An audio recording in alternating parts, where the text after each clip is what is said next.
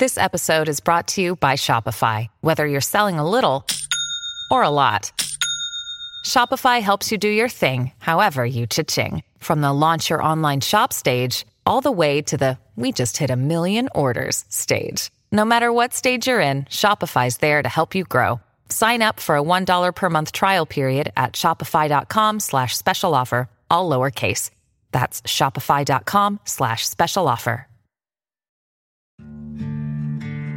Dear Colgate, I love that you love that I love being at home. You even let me whiten my teeth from home. Because you know how I feel about getting up from my cloud couch. The Colgate Optic White LED Kit gives professional-level results in just 10 minutes a day for 10 days when used as directed. And that's why, Colgate, I want you to meet my parents. Because ever since meeting you, I've been living life to the brightest. Colgate Optic White. Find it at all major retailers. Hey, movie lovers, welcome back for another edition of Anatomy of Movie here at Popcorn Talk. That's right, grab your London Dry gin, make your martinis, because I've got a simple favor to ask you, so stay tuned. Welcome to Popcorn Talk, featuring movie discussion, news, and interviews. Popcorn Talk, we talk movies. And now, here's Popcorn Talk's Anatomy of a Movie. That's right, ladies and gentlemen. Is the suspense killing you? What is this favor, I might ask? Well, it's to enjoy our show. A very simple favor, unlike Blake Lively's simple favor in her movie called A Simple Favor. Of course, for those of you who are joining us for the very first time, welcome. If you're joining us for a second, third, or whatever time, welcome back. For those uninitiated, know that we are not a regular movie review show. We break down the plot, of course, but we also go into various details of behind-the-scenes production. And last but not least, we round out with box office numbers and so forth and speculate on those things. So it's information as well as opinion, if you'd like. Furthermore, because of that, it is very spoiler-filled, and especially with a movie like this, I would suggest to see the movie first before you have us ruin it. But then, of course, once you've seen it, you would get to enjoy us. Mm-hmm. See, it flips.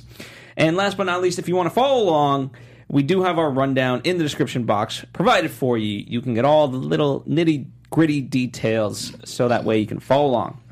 Now, allow me to introduce the rest of the panel, because I can't do it by myself. I wouldn't want to do it by myself. We have Marissa Serafini. Hello, everyone. And we have Dimitri Panos. You might be able to do it by yourself, I'm sure. I wouldn't want to. And hello, movie fans. How's it going? How's it going, panel? Going quite well.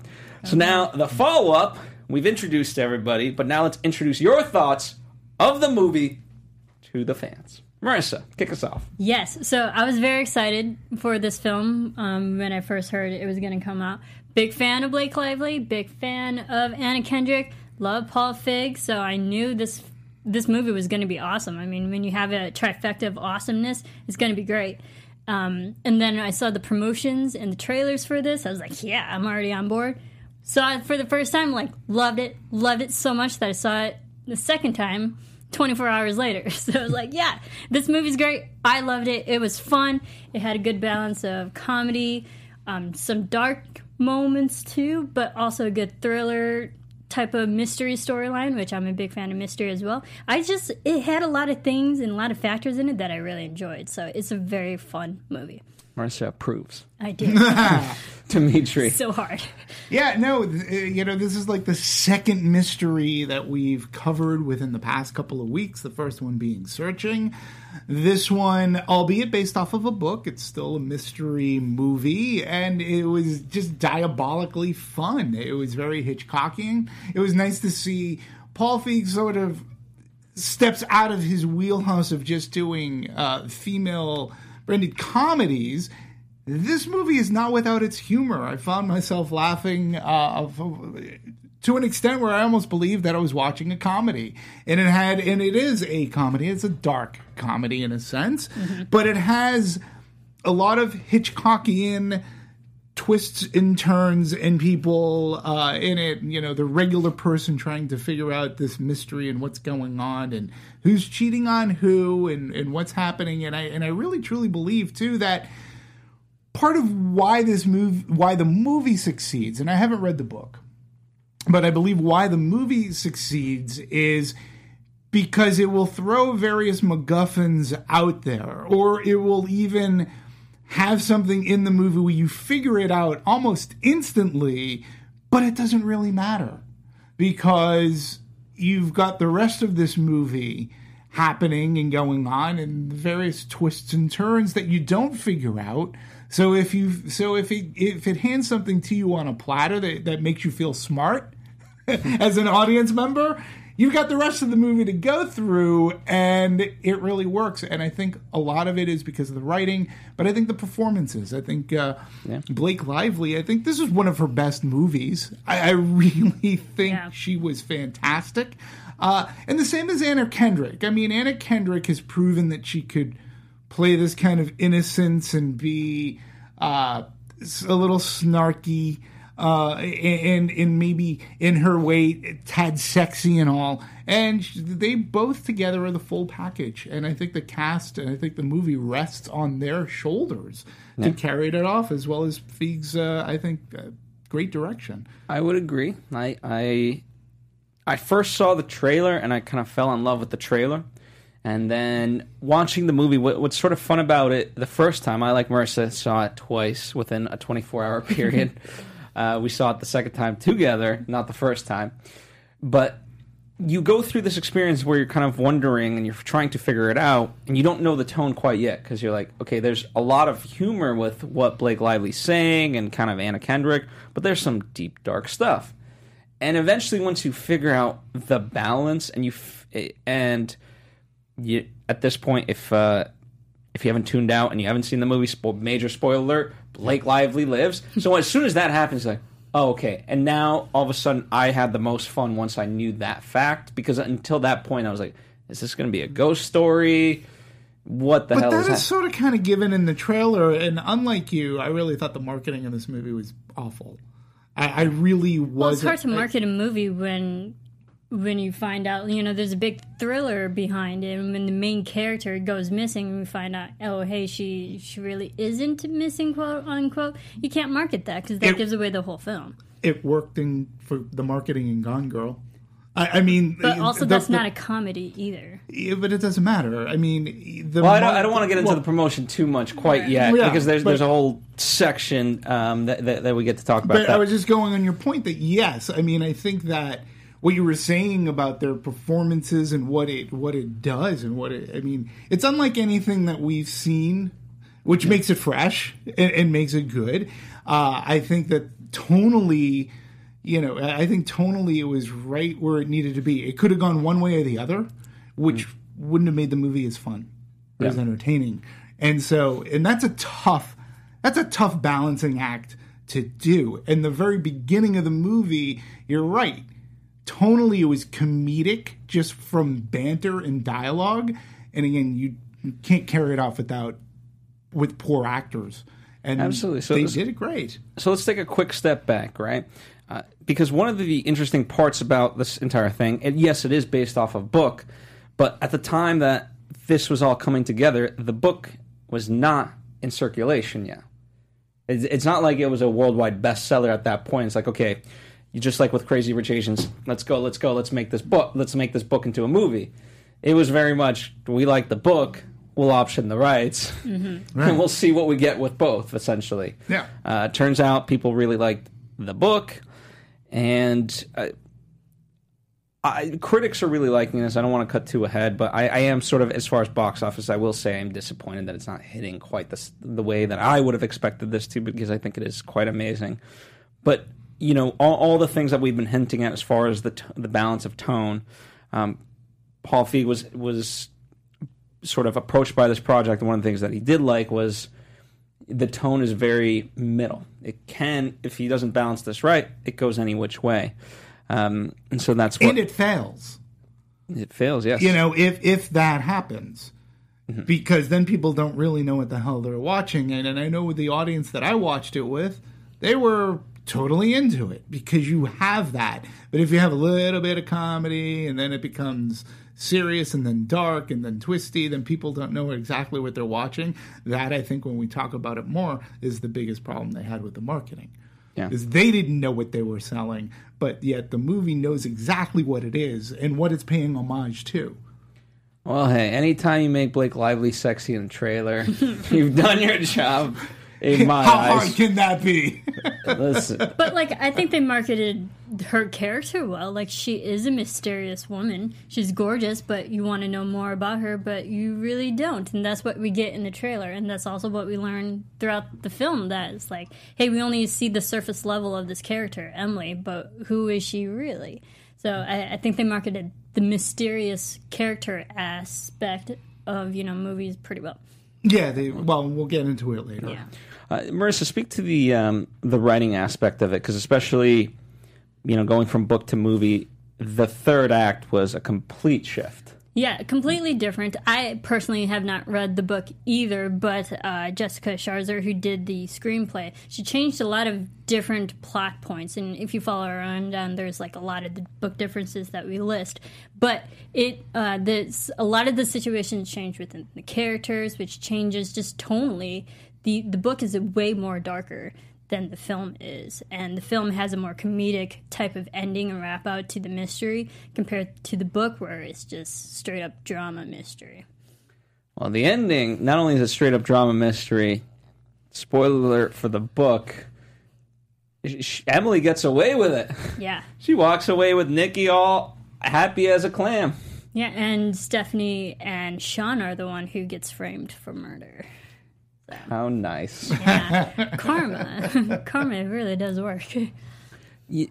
But one of the things, a lot of people are citing a big difference between the book and the movie is the use of the narrators and different perspectives. Right. I thought, for my monies, where this movie showcased everyone's kind of perspective quite well, even Stephanie's, and to be honest, I didn't. By the middle, I was like, is she lying? Right. Yeah. And, I actually very much like the narrative, because apparently in the book, the narration is more for Stephanie and Sean. It splits between those two. And for a film, it makes more sense. Anna Kendrick is a bigger name, a more recognizable star. People can follow her character, and she's the one who's, unfolding everything between our eyes. And then when it shifts to the second, third act, when we get to Emily's story, it kind of shifts to her perspective. And Blake Lively, very well-known actor as well. So, it makes sense that for the film narration, it would go to two actors to follow that we're following. Mm-hmm. And Dimitri, you thought similarly to mine? Yeah, no, I mean, it's definitely Stephanie's story. We're seeing it a lot because it opens up with her. It opens up with her vlog. It ends with her vlog. So, and she is, as she aptly says in the movie, she is Nancy Drew. She's trying to put these pieces together as to what happened here. So I find that the narrative is going through her and through her Nancy Drewing it up. She's finding out the keys to these mysteries, and so she's able to say, well, fact, I know that you burned the, I know that you have a twin, and I know that you do this, and so that's where we get all this other great exposition, but it's the way that it's laid out, because it doesn't feel like exposition. Everything came very naturally, and the darkness of it all, and the way that it twisted, and the way that it built up mystery and intrigue. And again, I'm going, the thing that was simple, at least for me, was when we see the body being taken from the lake, first thing I thought was twin. It's a grand old magic act. That's what they do. It's always the twin. It's a twin. So we set this up as a twin. It ends up being a twin, but Triplet. It's everything. And we just learn from there. So to me, it's a brilliant thing because, whether you figure that out or not, I would say that a lot of people may have figured that out, but then it's figuring the rest of it out. Mm-hmm. So it's like, oh, all right, I got that. All right, well, who's cheating on who? And everybody's not a great character, but you still are rooting for Anna Kendrick in a way.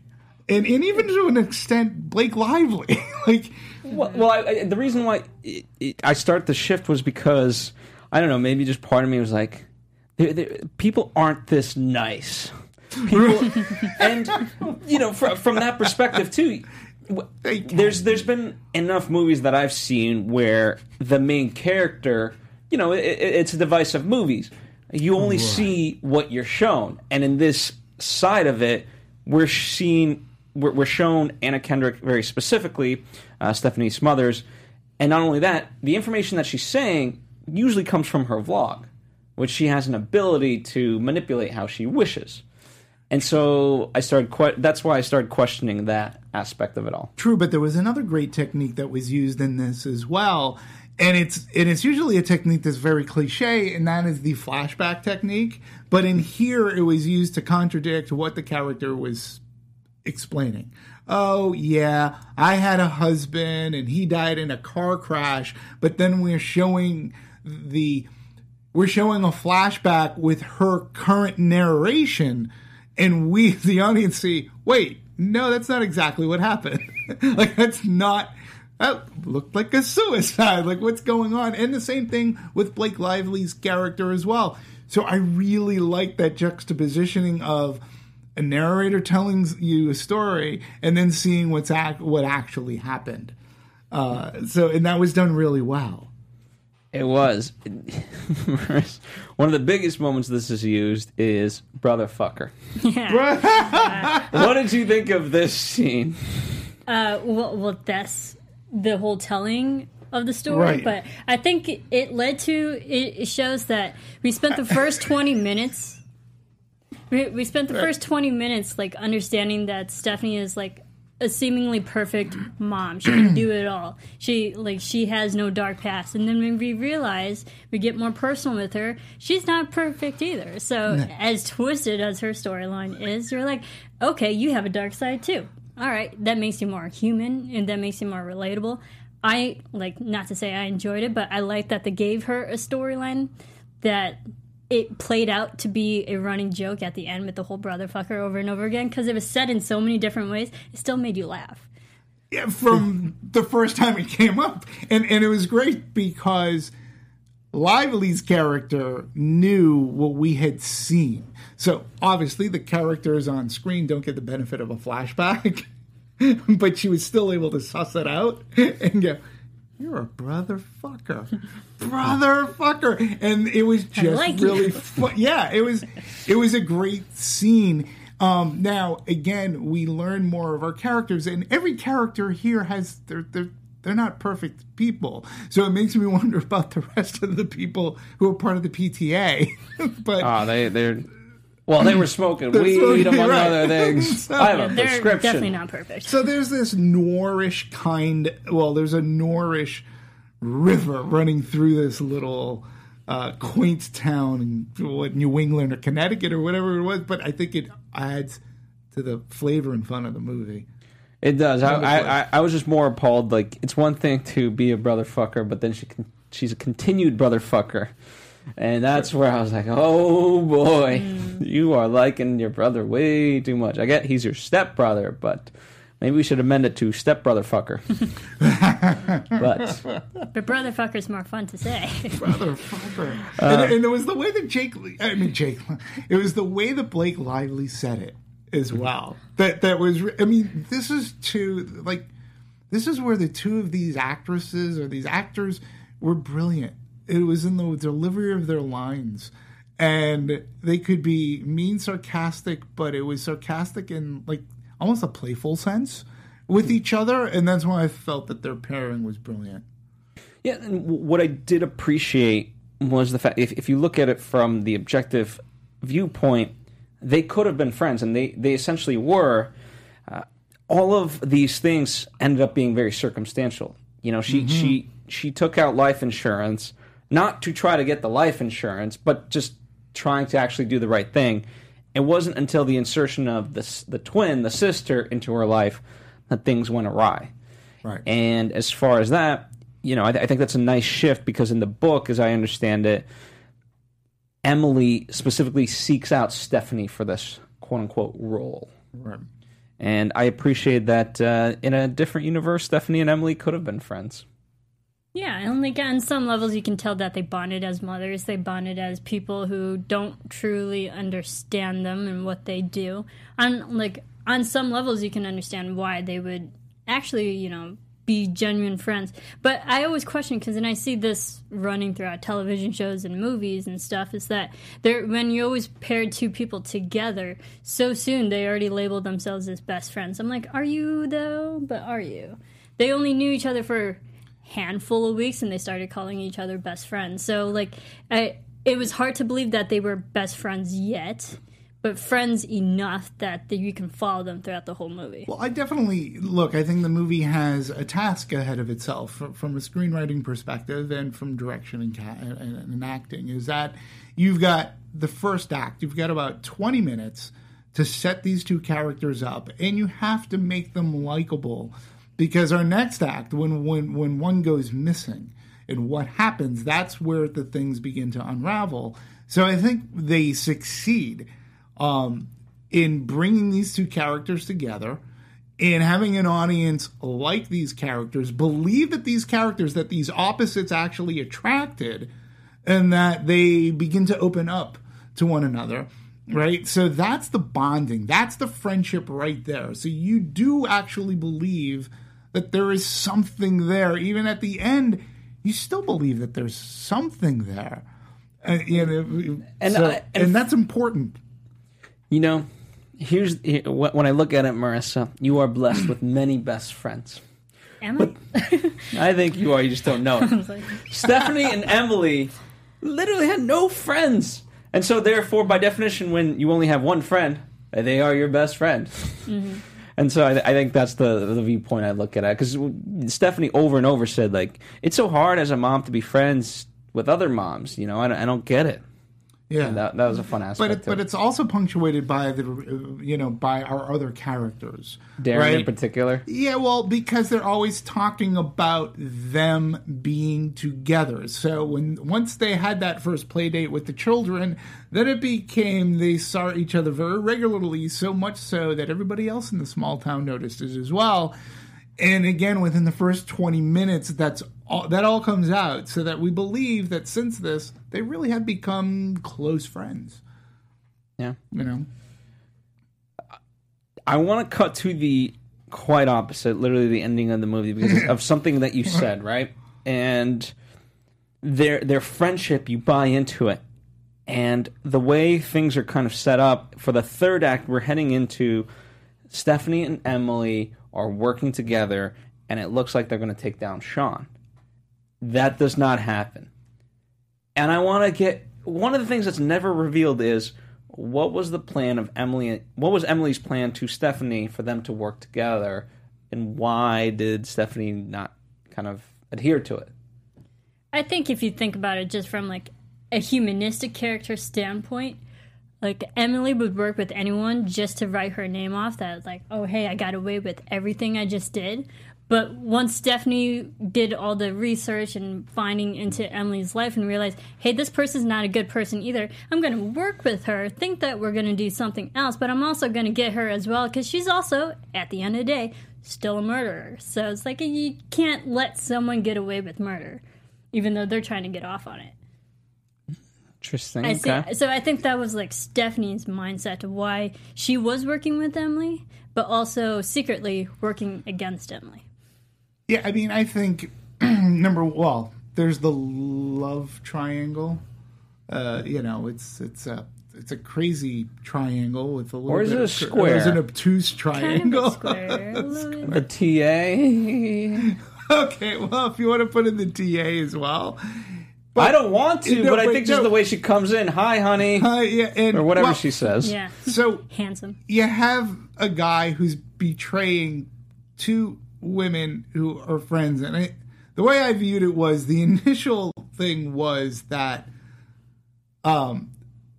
Emily and her husband were going to try to get this money, and then things go awry. Husband sleeps with quote-unquote friend, but it seemed to be easier that if the two women get together, they can easily dispatch of the husband in a way where it doesn't include murder. Because the husband always kills the wife.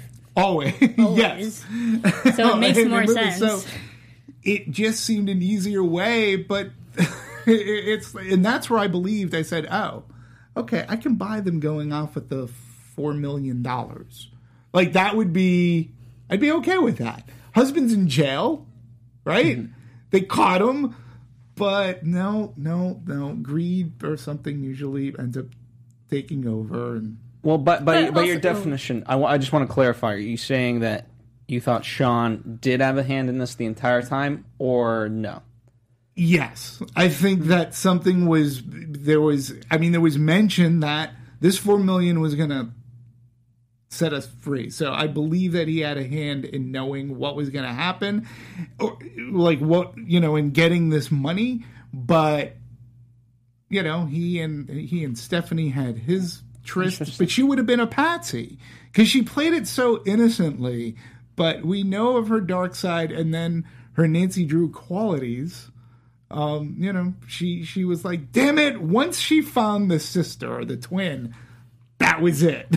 It was over. I want to see the thing with Sean is that I didn't think he fully was well aware of it when it first happened. I mean, we saw him grieve over the loss of Emily, and he was like legitimately grieving. So I was like, okay, he's innocent. But then when he found out that Emily's still alive and she visited him, then he's like, oh, this plan could work out if we just laid low. Eventually, we will get the money. Then he was on board. He was reluctantly on board. So I can't really fault him in that sense, because he didn't like concoct the plan. He just eventually went along with it. Well, he didn't concoct it, but there is a line of dialogue in which Emily says she's fucking this whole thing up for us because she found, she's screwing up. She's taking our money. She's screwing it up because that's when the insurance got involved. Well, and that scene was really funny, by the way. It was, but history. Again, how reliable any of this is debatable. But history sort of dictates that she brings him into situations he doesn't want to be a part of. She stole his mom's wedding, the ring, right? Mm-hmm. And she brings him into a very awkward situation, and he's just stuck. Whether he wants to participate or not, he's in it. So he's kind of learned that just go along with it one way or the other. In this sense, I'm not saying it's the right thing, but you can see from his perspective, okay, if this is going to happen, at least we benefit with $4 million. Great.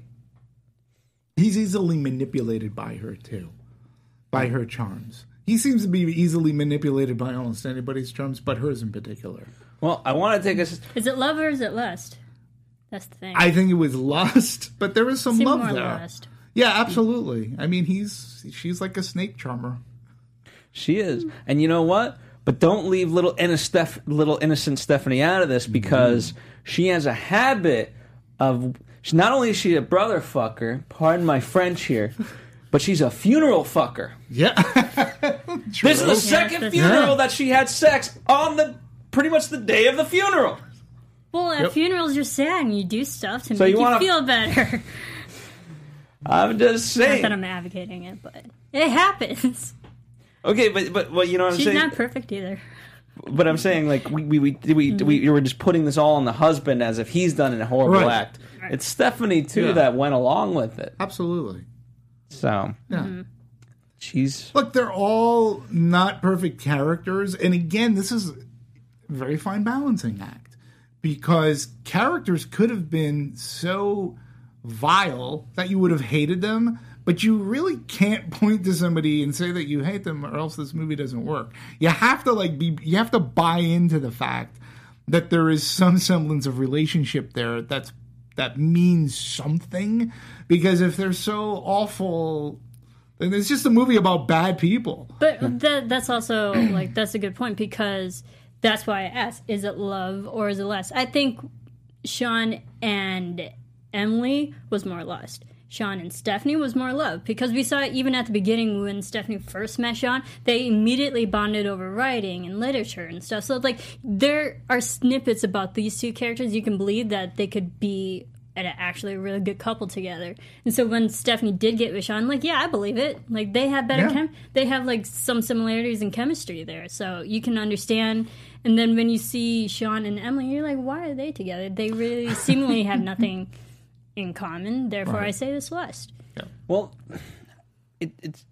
they really are kind of opposite sides of a coin, because Emily, she says what she wants, and she's it's kind of interesting. She never says the truth, but you tend to believe her a lot more. Whereas Stephanie looks so sweet and innocent, and it looks like she's being honest, yet she's half the time never really be that truthful at the end of the day. So they're all just full of lies. They are. They are. And Everyone's deceitful. They're very deceitful, but in this diabolically entertaining way for us, because number one, when you talk deceit, it's not just dialogue that's deceitful. To me, one of the biggest laughs for me anyways was when Emily comes home and she just rips off her mock turtleneck, so to speak. She rips off her mock collar, her mock cuffs. She's not even wearing a shirt. It's like, that's hysterical. Oh my God, because you look at it on screen, she looks great, but everything was tearaway. She was wearing a tearaway suit. Well, it also kind of shows she's, like, again, surface level. It's all for appearance. It's all a facade. It's all a facade. It's literally symbolism that everything's fake in her life. Mm-hmm. Yeah, I want to kind of something that was funny about Anna Kendrick, and I don't know exactly where to fit it in, so I'm going to shoehorn in here right now. One of the things she said, like, she did a lot of research with mommy vlogs and whatnot. Some she liked, some she was just horrified with. Mm-hmm. Now, she didn't state which ones horrified her, but I could probably imagine some. Not literally, but just the act of seeing some of these. Right. Anna Kendrick also went on, I believe it was with Sean Myers, Steph Myers. That guy. Seth Meyers. Seth Meyers. That guy. Seth. I can't think of his name. Seth Meyers' late night talk show, and she was promoting this film, and she talked about the mommy vlogs, and she said that she was amazed that there are some that are like highly produced but get only little views, so you can tell it's just like for the look, for the aesthetic, and they really didn't put a lot of like actual content in, and then the others that are like webcam only quality but has millions of views, because those were like more real, because they actually were giving real life situations and advice and stuff. So she like went in depth of like, there are some good mommy vlogs out there and some bad ones. And the vlogs themselves in this movie also become a tool, right? Yeah. So what starts off as being very innocent, right? Oh, I'm going to show you how to make zucchini chocolate chip cookies, which that just sounds disgusting. No, it sounds delicious. If you say so. I got robbed of a great zucchini recipe, personally. Yeah, so. What are you talking about? It sounds amazing. If you say so. But then it becomes a means of communicating with Emily. and that I find to be very funny. I love the comments that were following. Oh, the comments are great. Did you find her? Wishing you well. Yeah. Sending my thoughts. Hope you're great. You're such a good friend. Yeah, you're such a good friend. I hope you find her soon. Speaking of that, speaking of kind of the public image, one of the things that I've seen just kind of online of comments and whatnot is people being like, well, how did the sister find Emily? And I'm like, to me it's obvious. Let me see if you guys got the same thing I did. But when Sean posted, there was mention that Sean posted a family photo on Facebook. Right. And then Emily asked him to take it down. Boom. That whatever small window of time, call her like whatever you want, the evil Nancy Drew, but the twin found this and then was able to put two and two together. Right. Also, and if you think about it, Emily's job was very public. I mean, she worked in PR. She was the very definition of publicity. But yeah, it was a different name, but everyone goes by different names now. I think with social media and the internet and working a high-end job, Emily was easier to find than her sister was. I guess. But I don't know. Again, you have to kind of belie that she never had a photo taken, I guess, or something like that. And that was a great scene, too. Can you just take a picture of me?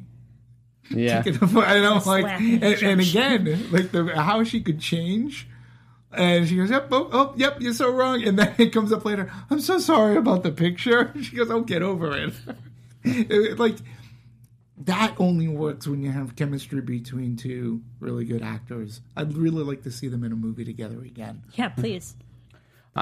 Speaking of which, I thought that was one of the more funnier running gags. Was the "I'm sorry." Oh, sorry. Yeah. Not sorry. Not sorry. I'm working on it. Gosh, that's a hard one. Yeah, and it helps because it adds to the comedy and it adds the comedic beats throughout dramatic moments in the movie. And then especially with the whole, because we already jumped to it, the arrest at the end, and she brings up the "I'm sorry" again, it still makes it funny. Yeah, it makes it funny, but and it also just to the contrast of these two people. Oopsie jar. What? Oh, I'm sorry. No, the Oopsie jar, and then at the end, the name of the book is called The Oopsie Jar. And also the kids, I think, played a good job. Yes, especially the Emily's son, who, Nicky. He's quite the potty mouth too, and you can understand where he got that. But I thought he added a lot. Yeah, I thought they were both really fun. Yeah, and to that point, conversely, Stephanie's kid did say "oopsie jar" whenever Oopsie Nicky. George, yeah. So I thought that was a great moment. So let me ask you this: neither of you thought that perhaps this was going like a weird ghost story when he brought that moment of like, "I saw Mom today." Oh yeah, that was creepy because that was probably one of the first beats where the movie actually really goes dark. You're like, oh, creepy. And then I think the music changes too with the tone, and then you're like, that's not right. But that was also just as a general viewer, I was like, she's not dead. You can't kill Blake Lively this early in a movie, no. Yeah, no, I didn't think it was a ghost story. And plus, the trailer sort of sets up that this is going to be some semblance of Diabolique, the movie, and a Hitchcock thing, and they almost tipped their hand that Blake Lively is not dead. Mm-hmm. So, fair enough. I didn't think it was going to go as a ghost story, but I liked how the characters in the movie almost treated it as such. To me, the great scene was when she emptied out that entire walk-in closet and then comes home from work or whatever. Everything's back to exactly where it was. That was a great, and then you just know. And then there was a note too, though. I believe. So it was just very well done. Mm-hmm. I like that scene. I thought it was a good scene. I also liked when Stephanie got stuck in the black dress, which is the poster dress. Right. Yeah, and the cop, the detective, that guy was funny. He was great. He was awesome. Yeah, he was great. And again, breadcrumbs. Paul, it's what Feig's able to do with women, like outside of Ghostbusters, I'll look at it as a misstep. But here he's working, in a sense, he's working outside of his wheelhouse because he's not working with, say, Melissa McCarthy or these people from Saturday Night Live, comedians, so to speak, right? So we have Anna Kendrick and Blake Lively, and yet he's still able, with the right script, he's still able to craft as a director, the right beats. Because we talk about comedy as being as beat-driven as a suspense movie, and here he gets to blend them both. And in this movie, I think it's really one of his best efforts film-wise because he really balanced it well. I found myself laughing far more than I anticipated in this movie. And it's almost like, what's the Hitchcock movie where they have the guy, people kill a person, they put him in like a drawer and there's a party and people, that's a lesser known movie that I'm not familiar with that one. Just look it up. Dial M for Murder? Not Dial M for Murder. No, it's not Dial M for Murder. I'm just gonna go down Pick a Hitchcock movie, any movie. I'll find it. You guys, Strangers on a Train. I don't think it's that one. Which still has a little bit of humor, but I'll find it. All right. Yeah, I'll find it. Let us know. Give us a little ding. You got it. It's the birds. We knew it. It's the birds. No. You're for the birds. Moving on. All right. Anyway, so while Dimitri's looking that up, then there's Rope. I do want to talk about Henry Golding specifically because obviously he's right now as big as he can be. He's in Crazy Rich Asians, so much so that they ended up putting him on promotional posters because of that. Now, ironically, the reason why he's in this movie is quite literally because of Crazy Rich Asians, mm-hmm. and well, you tell the story. Yeah, so Paul Feig was, looking for the character, the actor to play this character, and his good friend actually knew that Henry Golding was casted and was a big fan of the Crazy Rich Asians movie, and knew that this film was, being filmed. And so Paul contacted the director of Crazy Rich Asians, be like, hey, is Henry Golden, is he legit, is he good? And the director was like, yeah, totally, he's great, he's a great actor, he's very directable. Got Paul in contact with Henry via Skype, and then Henry sent in a self-tape, and then that's how he got the part. So from one movie literally to the next. Yeah, he is killing it. He is. Good for him. He was really good in this, too. I mean, again, I think everybody was really good. But he's very solid as that character. And when you break it down, he's pretty swarmy, right? But still good performance. By the way, the two movies I'm sort of kind of combining are Rope and The Trouble with Harry. Right. So those movies have like these comedic elements in a sense of, it's people like Rope, they kill a person, and then people are coming over for a dinner party, and it's like, well, how are we hiding this person? Trouble with Harry is like, what do we do with this dead body? Mm-hmm. So that's where, and of course, Diabolique is referenced even in this movie. So it's this dark humor, and it's almost Paul Mazursky-esque too. So it like the dialogue was sharp, it's witty, it's unlike anything. That's what else makes it good. It seems fresh today. Yeah. Like, what amongst fresh as that martini. As fresh. Oh yeah, and boy did I want a martini. Boy did I want a martini, and I probably could have ordered one because I saw it at a dine-in theater. But yeah, the way she made a martini. Oh, but I wanted Blake Lively to make it for me.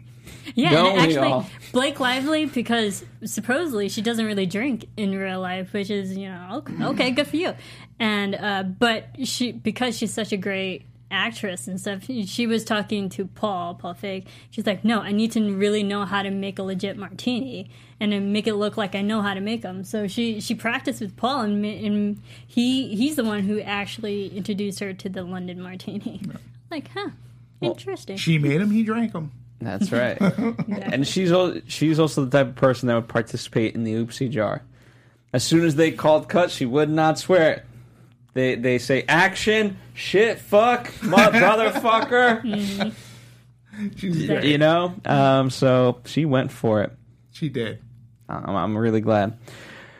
All right, well, why don't we start shifting gears into the production aspects of things, which I know we've kind of been slightly talking about it, but now really zoning in on it. First off, it was filmed in Canada, so Canada for LA, which I guess it worked. And I really liked the way everything looked. I mean, I don't know, part of it, I love Bible Camp. Bible Camp was, looked great. Not that I want to go to that Bible camp, but... And again, the proprietors of Bible Camp were just hysterical. Mm-hmm. They looked really funny. So, yeah, Bible Camp was really cool. The entire thing, it looked as if it were a Connecticut or New Englandish kind of town. And again, from that kind of suburbia, it lends itself to having this dark thing. Well, we saw Suburbicon tried. See, Suburbicon tried to sort of kind of be like this, and it couldn't pull too much it was off. going on in Suburbicon. Yeah. But we definitely got the different aspects, because I felt like this movie was more about the characters than really anything. And we had to follow them, and the houses for each, Emily's house and Stephanie's house completely showed the personalities as well. Emily's house was big and tall and lush and open spaces, which created a lot of voids. It was helpful for the shooting, for the cameras, so they actually had legit space to move around. And then Stephanie's house was brighter, colorful, more cheery, because she is a cheery person. So definitely different, and there were more like yellow tones in Stephanie's house. So it physically and visually gave you like a better understanding of these characters. Yeah, I mean, just even the socks themselves. Yeah, those socks, those blue socks. from Target. $10. $10. Pack. 10 for $10. So also though, we have to like the cinematography of this movie, I thought. Again, it lends to this very well, and John Schwartzman. The funny thing is that John Schwartzman and Viggo were classmates and friends, and this is the first time they actually got to collaborate together. And Schwartzman latched on to movies like Blue Velvet as a guidepost. I'm glad he didn't go really too far down that rabbit hole, because this would have been a different movie. And it was brightly lit, poppy colors of that film, and he used that as his inspiration. And he didn't want to hide things in the shadows too much, and let's put it all out there in plain sight and let the audience figure out all the information, which is what this movie really does for us. So I found that to be interesting. They had a brand new medium format Panavision DXL camera was used with Panavision Primo 70 millimeter lens. And Schwartzman aimed for immediacy, dropping the audience right into Stephanie's confusion, which we get. And again, when you take the innocence of Stephanie and not knowing how dark that character is going to get and can get and is, like, I found that just fascinating. And looking at her vlogs, that's another thing too, especially coming off of watching a movie Searching, right?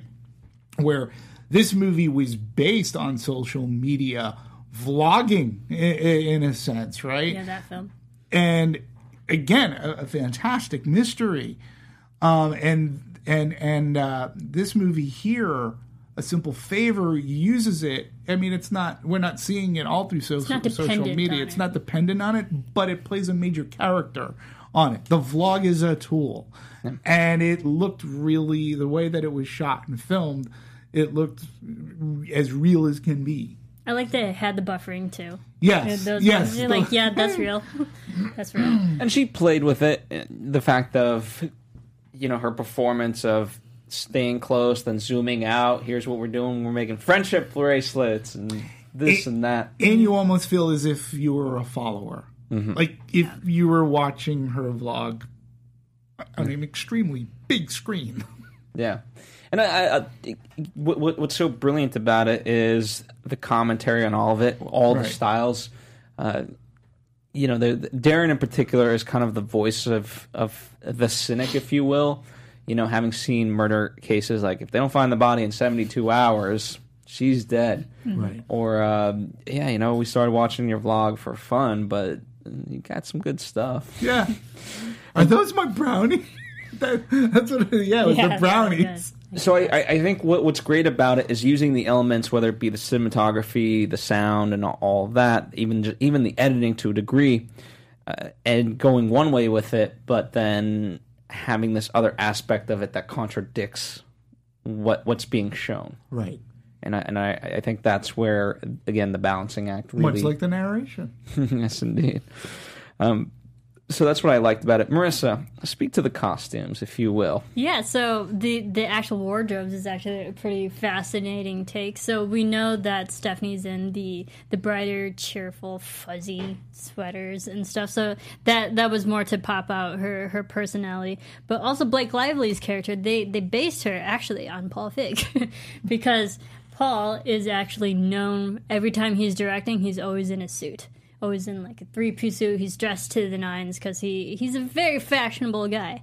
And they wanted Emily to kind of mirror that look because it still showed that she's beautiful, but also mysterious at the same time and powerful at the same time. So they gave her like suits to wear, and she rocked them. I mean, and she did. Yeah, and it's, as I'm looking through the notes, we had.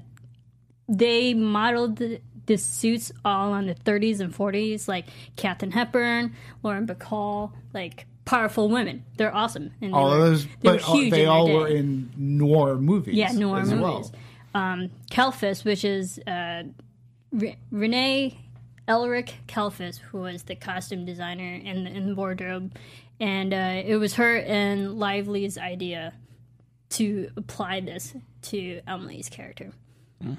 Pretty neat. Yeah, and just going back to your thing regarding Paul Feig, it's more than fashionable. It is the way directors used to show up when directing a movie. They would show up as if it were a professional. They were the leader of a company. Yeah. So it was never uncommon that people like Hitchcock and stuff would come in suit and a tie. Sam Raimi has Nolan shown does it up. too. Yeah, so they show up dressed properly because it's just a history of directing. When you see that coming up, that's what they're comfortable in. It's an homage. That's how they were brought up. I think it's really cool that people if you can do it. I look at movie directing as like almost going to war, especially on the indie level. And so for me, you need combat boots, not a suit. But that's my different viewpoint. It's a director. It's just being the director. You have to look as if you can take charge, and it's paying homage to that tradition of what it is. I have to show to my crew, cast and crew, they can be comfortable, but I have to be the guy that leads them, and it's a way. Steve Martin had always said, always look better than your audience. That's why he always showed up in a white suit and such. It's not a dissimilar takeaway from how directors used to dress and how some continue today when they show up on set. But you're right, some go for more comfort. Because you're right, I'm in a war. I have to think quick. Like, who wants to wear a suit in 100-degree temperature? Right. A lot of people wouldn't. But the suits, they wanted to make Emily look powerful and intimidating. And she did. And yeah, she definitely did. But also to show that the character is like, she literally hides herself also in her clothing. Yeah, and if I want to... There's a symbolic to that. Yeah, and I want to point out to this poster right here because, to me anyways, the way I looked at it was the paradigm shift. Mm-hmm. It was Blake Lively dressing as maybe Anna Kendrick would For those that are listening on audio, it's the more standard poster, but it's the dress that Emily wears at the end. It's the bluish, 50-ish kind of dress that she's wearing that you would think Stephanie would wear. Mm-hmm. And then she's wearing that black dress she gets stuck in. So interesting. Okay. Interesting. Yeah, I liked it. All right. Yeah, I liked it too. So, all right. Let's round out with box office numbers because this is where it kind of deteriorates. Now, on the Rotten Tomatoes side of things, 83%. Not too bad. Not, I would have expected perhaps a little higher. Cinema Score is B+. But worldwide box office as of today, let's round up. Let's be generous. 25 million. It came in third behind The Nun and The Predator. I'm very disappointed by this fact. Yeah, I'm disappointed too, but I'm also not surprised because Nun is horror. Horror always does well. Predator is action, gory. Action generally does well too. And when you mix those together, this is definitely counter-programming to those two movies that came out. It is, but I go back to the marketing. The marketing they did not know the marketers didn't know what they had as a movie. As regard, they got really good reviews, right? A B+, I believe, on Cinema Score. Mm-hmm. So audiences that went liked it to a very good extent. But again, the marketing didn't tell you what this movie is. It a comedy? Is it a mystery? What am I watching here? They said this is Paul Feig, when you're usually used to watching him do these broad comedies like Bridesmaids or Spy. I think one trailer said the darker side of Paul Feig. Yeah, and it was a mixed bag. I like the print, but the print doesn't really sell. Like, the print ads were fine. It doesn't sell what the movie is. They didn't know what they had, and it is too bad. It's unfortunate. The audience I saw with really enjoyed it. It got some decent applause at the end. People were engaged watching this movie. It is bad because it's too bad because it is fresh. It's something different, and it pays wonderful homage to certain French films and Hitchcock, and it's got it all that people really would get into. No. It's too bad. I think the thing is they were also banking on the star fact the stardom of Blake Lively and Anna Kendrick. Together, if you actually follow them, because I do, on Twitter and any social media platforms, together they have like over 50 million, like anywhere from 30 to 50 million. They have a large devoted audience. So like I think they were also selling it just on the fact of these two are together. They're in a movie. We don't know what the movie's about, but watch it because those two are in it. Well, that's what they got me on. To sort of put to wrap it up in this perspective, I mean, I can't say with 100% certainty, but Paul Feig really wanted it to not be advertised as a comedy. Now, I don't know how much of a hand he had as far as the direction. I can't entirely say. You are correct. Blake Lively did do a very interesting thing where she deleted pretty much her entire Instagram account, followed only Emily's. And in that sense, now there's great articles out there. She's like, I didn't actually delete my account. Like all the photos are there. Yeah. Blah blah blah. She hid them. But Instagram's.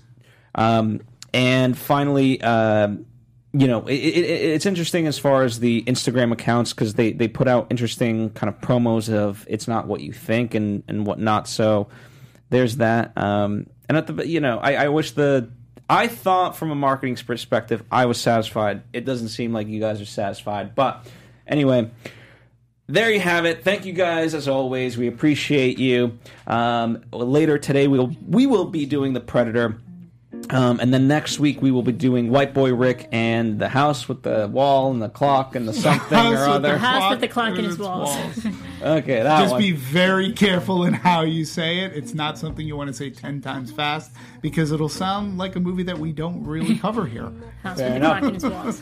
At Serafini TV for Marissa. That's right. At DMovies1701 for Dimitri. Yes. I'm at Phil Svitek. We'll see you next time. From producers Maria Menounos, Kevin Undergaro, Phil Svitek, and the entire Popcorn Talk Network, we would like to thank you for tuning in. For questions or comments, be sure to visit popcorntalk.com. I'm Sir Richard Wentworth, and this has been a presentation of the Popcorn Talk Network. The views expressed herein are those of the hosts only and do not necessarily reflect the views of its owners or principals.